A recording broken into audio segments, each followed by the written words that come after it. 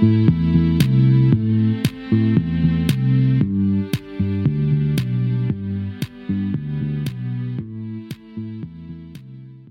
hello everyone, I'm Mike from Beckett Careers and welcome to the first of our Student Matters series where we discuss some of the big topics that are important to students today and unpick how they can affect career exploration and how they relate to choosing a graduate employer.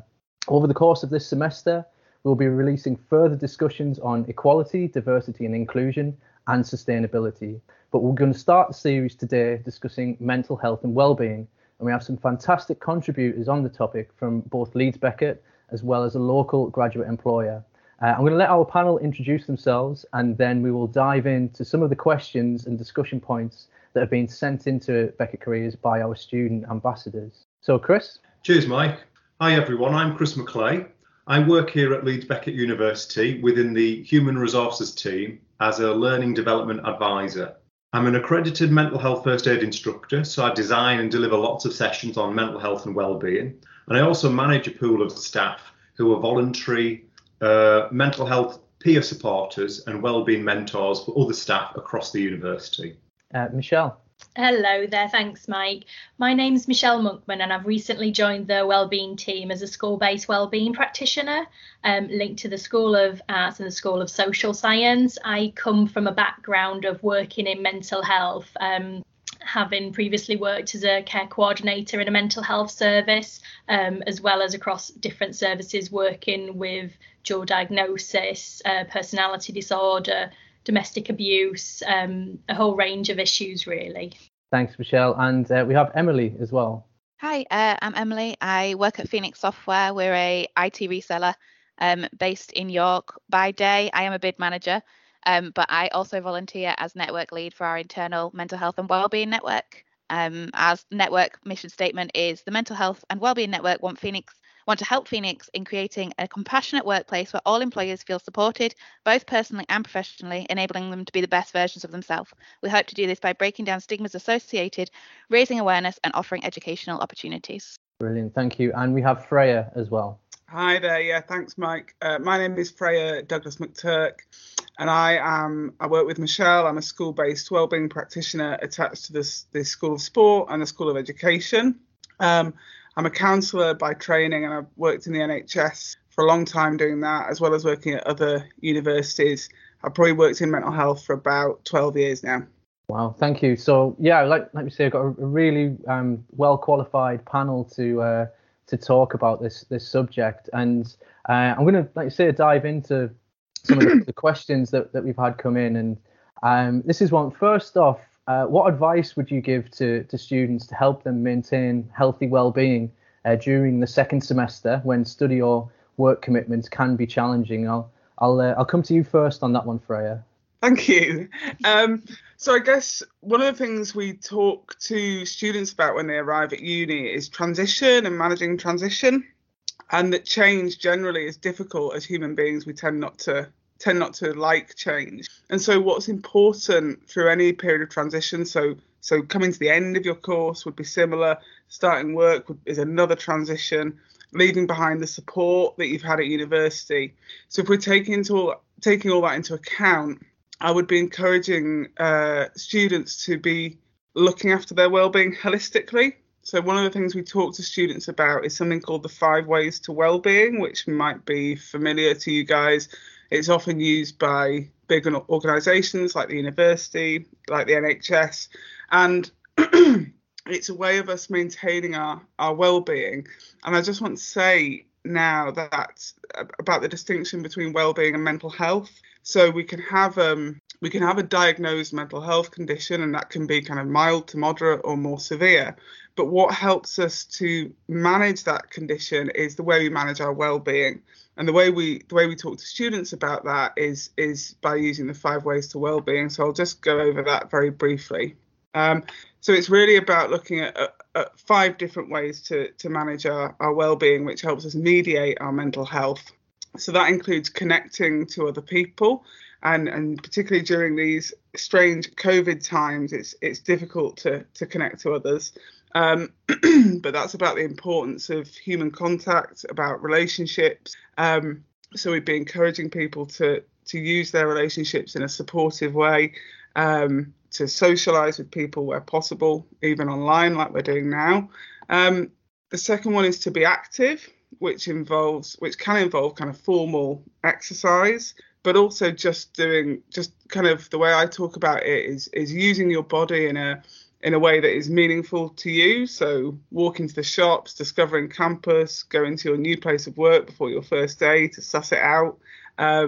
Things like getting off the bus at a stop early. So you're the impact of exercise and movement on mental health cannot be underestimated, really. So just using your body in an active way. The next one is to take notice, which I think we're all familiar with the concept of mindfulness. And this could be formal mindfulness. It could be sitting down and meditating. But this is really about just being connected to the moment we're in. So if we think broadly about things like anxiety and depression tends to be dwelling on the past. Anxiety tends to be worrying about the future. So it stands to reason, therefore, that if we are focusing on the present moment, we can neither be anxious nor depressed. Let me just go on. Sorry. Yeah. So the fourth one is to learn. And I always feel a bit guilty telling students to keep learning. But again, this doesn't have to be in a formal way. So it could be, I don't know, doing research for your new job, learning about the new area that you live in, and applying that learning in a way that is enjoyable and constructive, I guess. And finally, the fifth way is to give. So to give your time, to give your attention, to give your support. We sometimes think about giving in terms of giving money to charity, for example. I'm not talking about this here. It's to, we talk about random acts of kindness, don't we?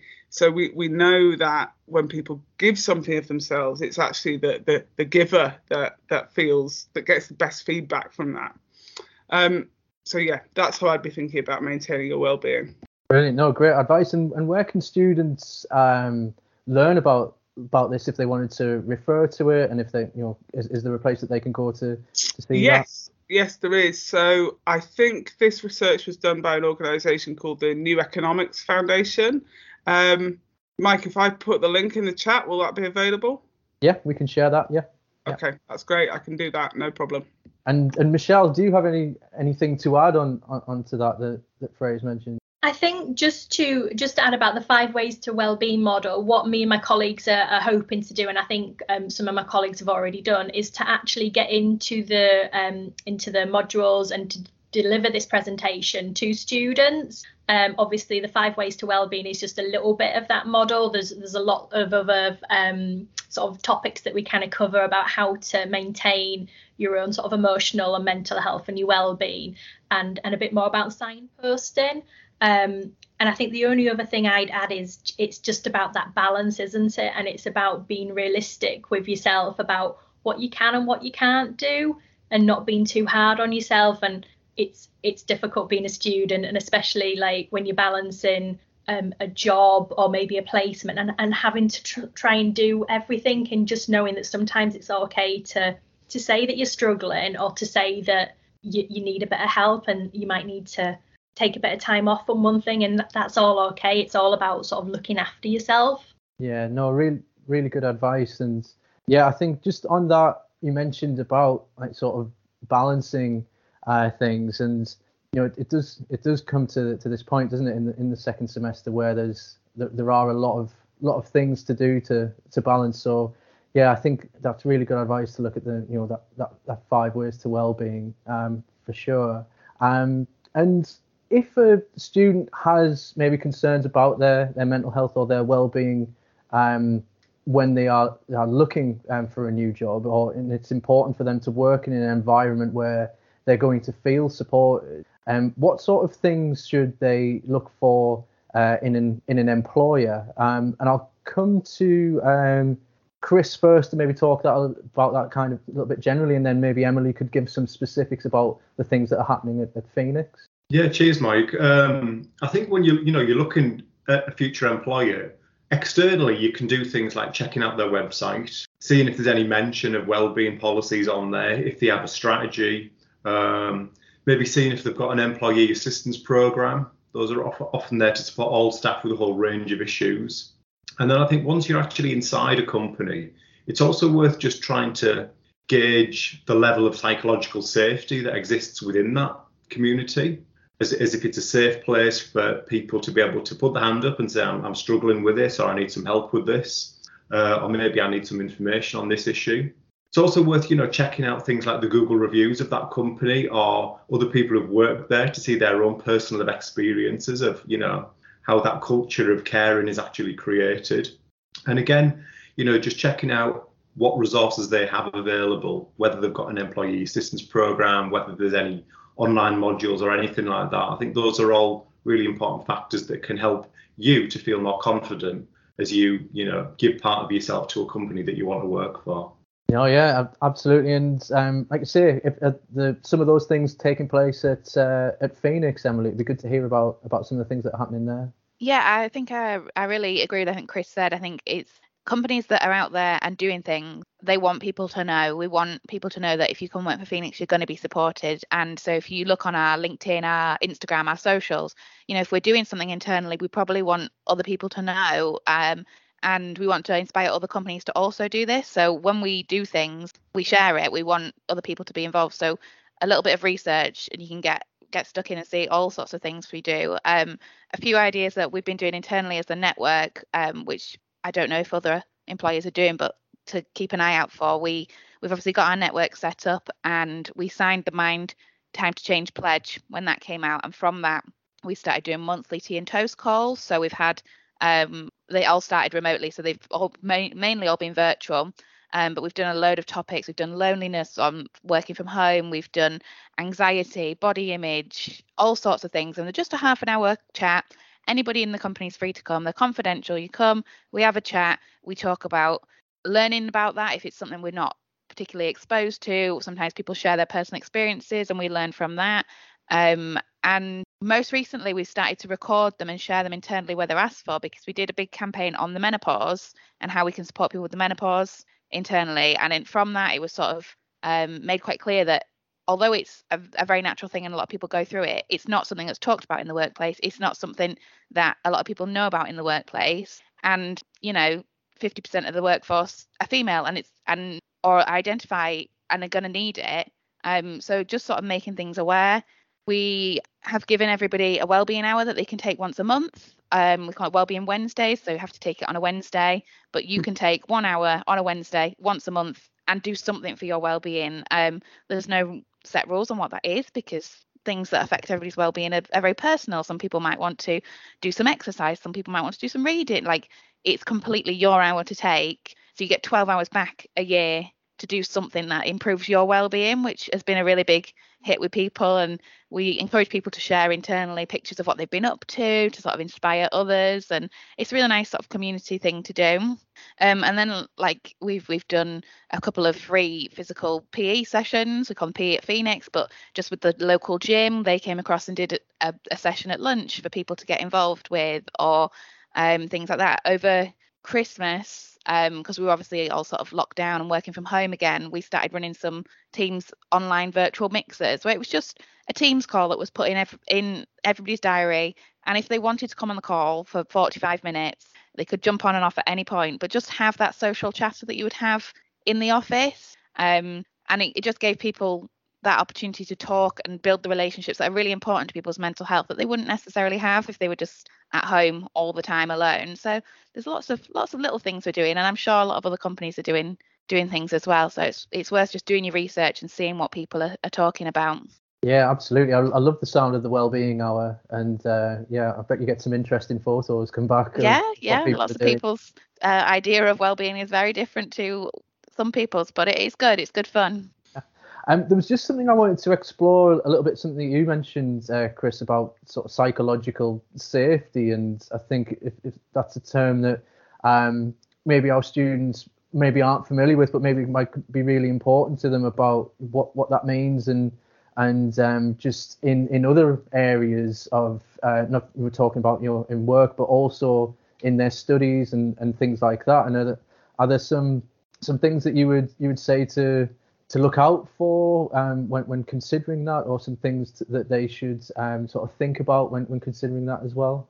Yeah, well, one of the big barriers that we have, when it comes to talking about mental health and well-being is the stigma that surrounds it. And the stigma that comes from so many different areas of life, whether it's from external things like the media or other people's attitudes, but sometimes that stigma can come from within. And sometimes, we place a lot of guilt on ourselves if we're frightened of admitting that we're struggling and we're struggling to deal with our emotions. So sometimes that can be internalized stigma. So we have to get to feel comfortable with our emotions and experiencing our range of emotions first to be able to voice that. But then the second part of the psychological safety is being in a situation where you feel comfortable to be able to do that.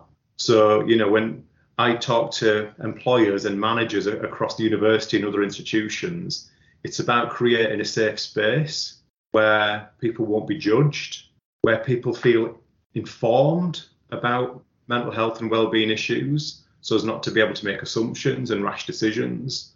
So we educate people, and we also teach people how to listen, as well as signposting, and just to listen non-judgmentally and be able to have intelligent, open conversations without jumping to conclusions and jumping to prejudiced assumptions about these things. So that that creating that atmosphere is a cultural transformation. It doesn't happen overnight, but through careful development and education and conversation and communication, we can build up these communities and these cultures. No, absolutely. I think that's a really important thing to consider. And I just wondered if Freya and Michelle, you had any thoughts on that from in terms of your role and speaking to students daily about, again, about what your thoughts on that would be.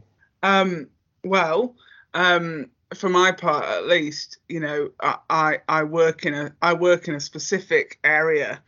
So I work in the area of mental health. So I would hope, and I have found, that my colleagues are supportive and kind and open to us all talking about whatever it is we might be going through, and particularly in terms of our work, which can sometimes be challenging.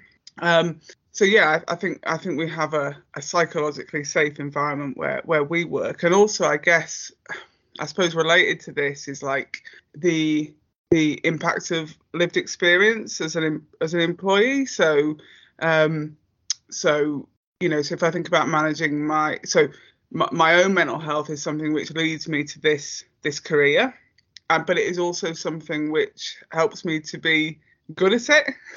So I suppose that's something that we often forget, that people with lived experience of mental health issues are generally speaking extremely good employees, like compassionate, empathic. I think there's research which suggests that people with lived experience have lower rates of sickness, for example. So yeah, I just want to add that in there, that it's often a strength rather than a weakness. Absolutely. And I'll just move on to another question that we've had come in about.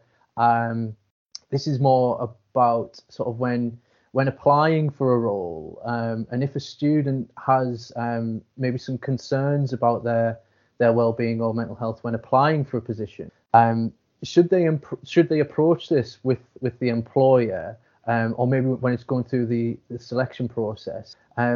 What would be a good way to do this, do you think? And I'll come to you first on that, Emily. So yeah, if someone's applying to Phoenix and they have concerns about their mental health and well-being more generally, when is a good time to bring that up with you, or is it a good time? Just give our students some advice on that.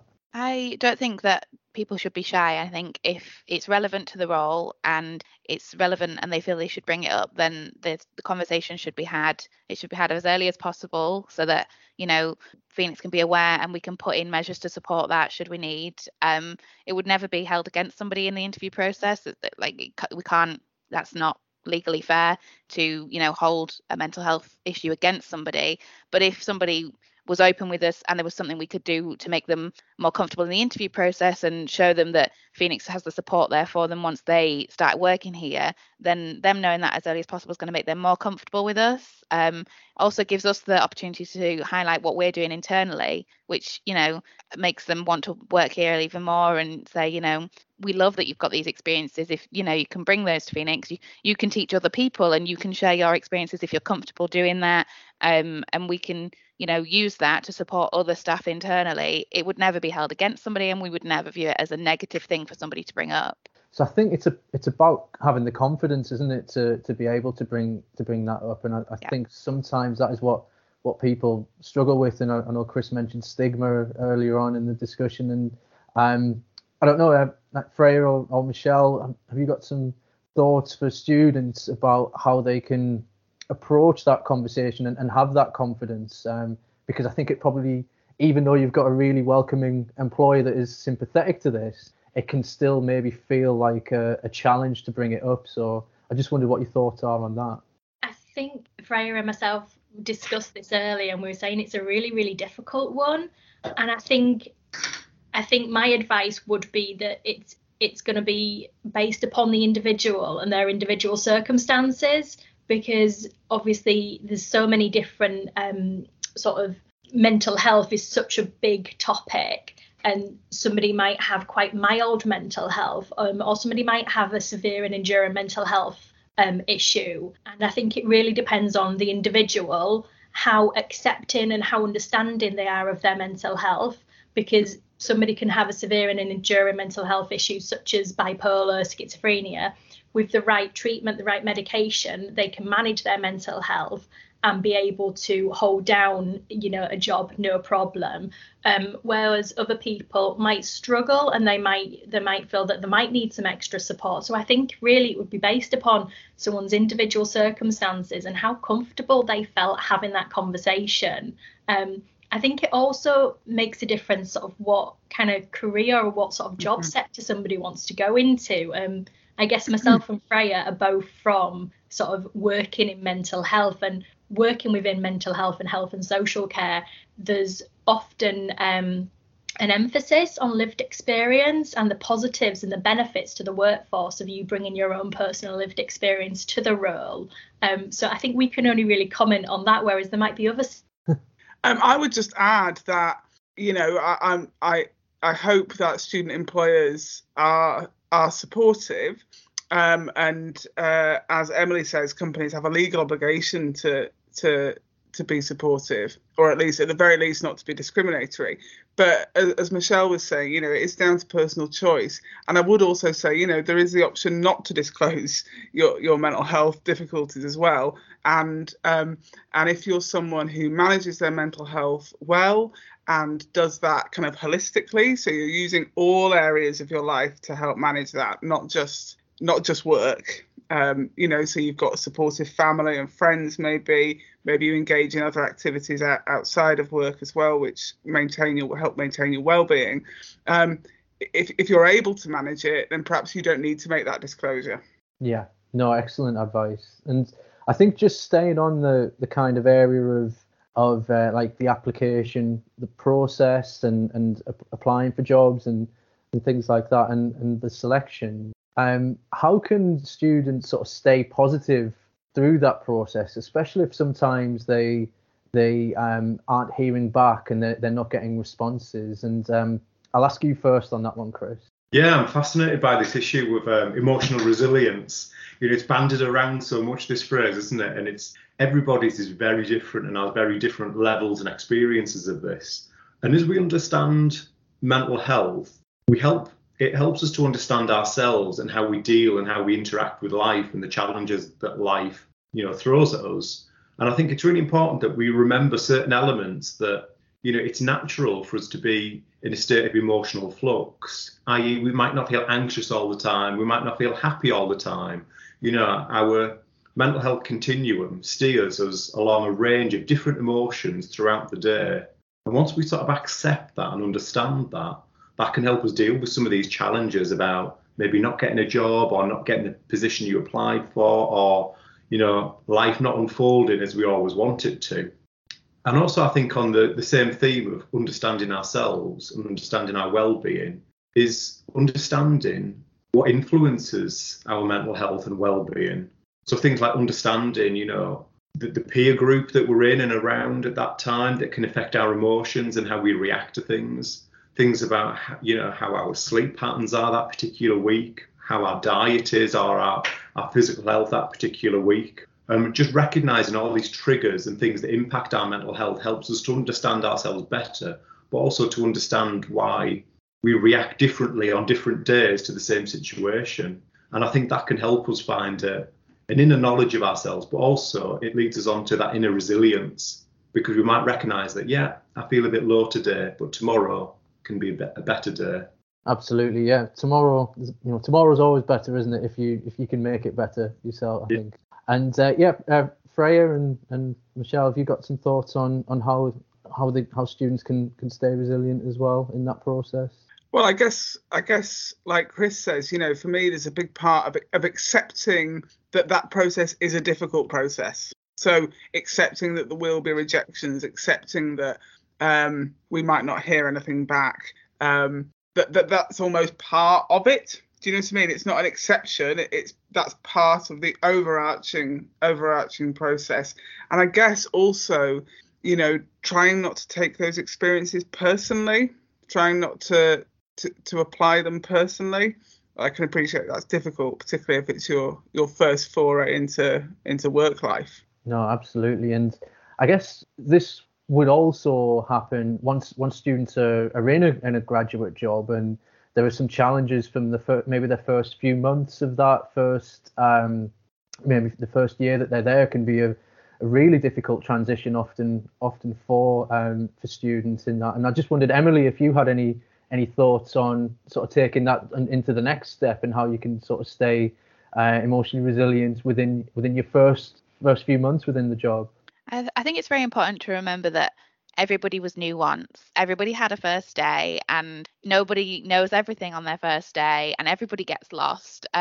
So, as much as you get lost on your first day or you make a mistake and it feels like the end of the world, it's not. And everybody knows you're new and you're learning, and that's just the process that everybody has to go through. And it's quite, difficult to get it in your head that, it's not just you. But once you're, settled in your workplace and you can reach out, you can build your support network in your workplace. There's people that you can gel with. There's people that you can talk to and you can go to be mentored. And that can really help you in the first year just to feel settled. And once you feel settled in your job, you forget about feeling nervous that you're new or that you don't know where things are, and you get more comfortable asking questions. And I think as long as you remember that it's okay to ask questions and communicate and find out the information you need to find out to be able to do your job, then you can't really go wrong. Yeah, no, excellent advice. And, I think it's that everyone had a first day once. I think that's great advice because, I think we forget that sometimes, don't we, on our first day, that everyone else has had that first day and has felt exactly as we have. And, if you're in a good team, they are going to be sympathetic to that and be able to support you in that way as well. So I really like that. Definitely really good advice. And I think we've got time for maybe a couple more of our questions that have come through. So there's one just related to decisions and just this sort of moving into a graduate career can sometimes feel like a daunting decision. And how would you advise students to approach a big decision in a productive way, so that it doesn't negatively impact their health and well-being? And I'll ask you first, Freya, on that one. You just on mute. There's a couple of things I'd like to say about that. So firstly, I think it is a big decision, your first job after uni. But I think there can be a lot of pressure, particularly if you've done a certain degree and you feel that you must immediately start your career in that subject. That's a big decision to make for the next 50 years of your life, your working life. So I would one of the things I say to my students is that if you have a really strong feelings about something, or you're passionate about something, or or you have strong convictions about, your particular beliefs. I think if you follow those beliefs or interests or passions, you can't go far wrong, really. So you might not be finding your quote unquote ideal job for the rest of your life, but if you can find something which fulfills your values, then you can't go far wrong.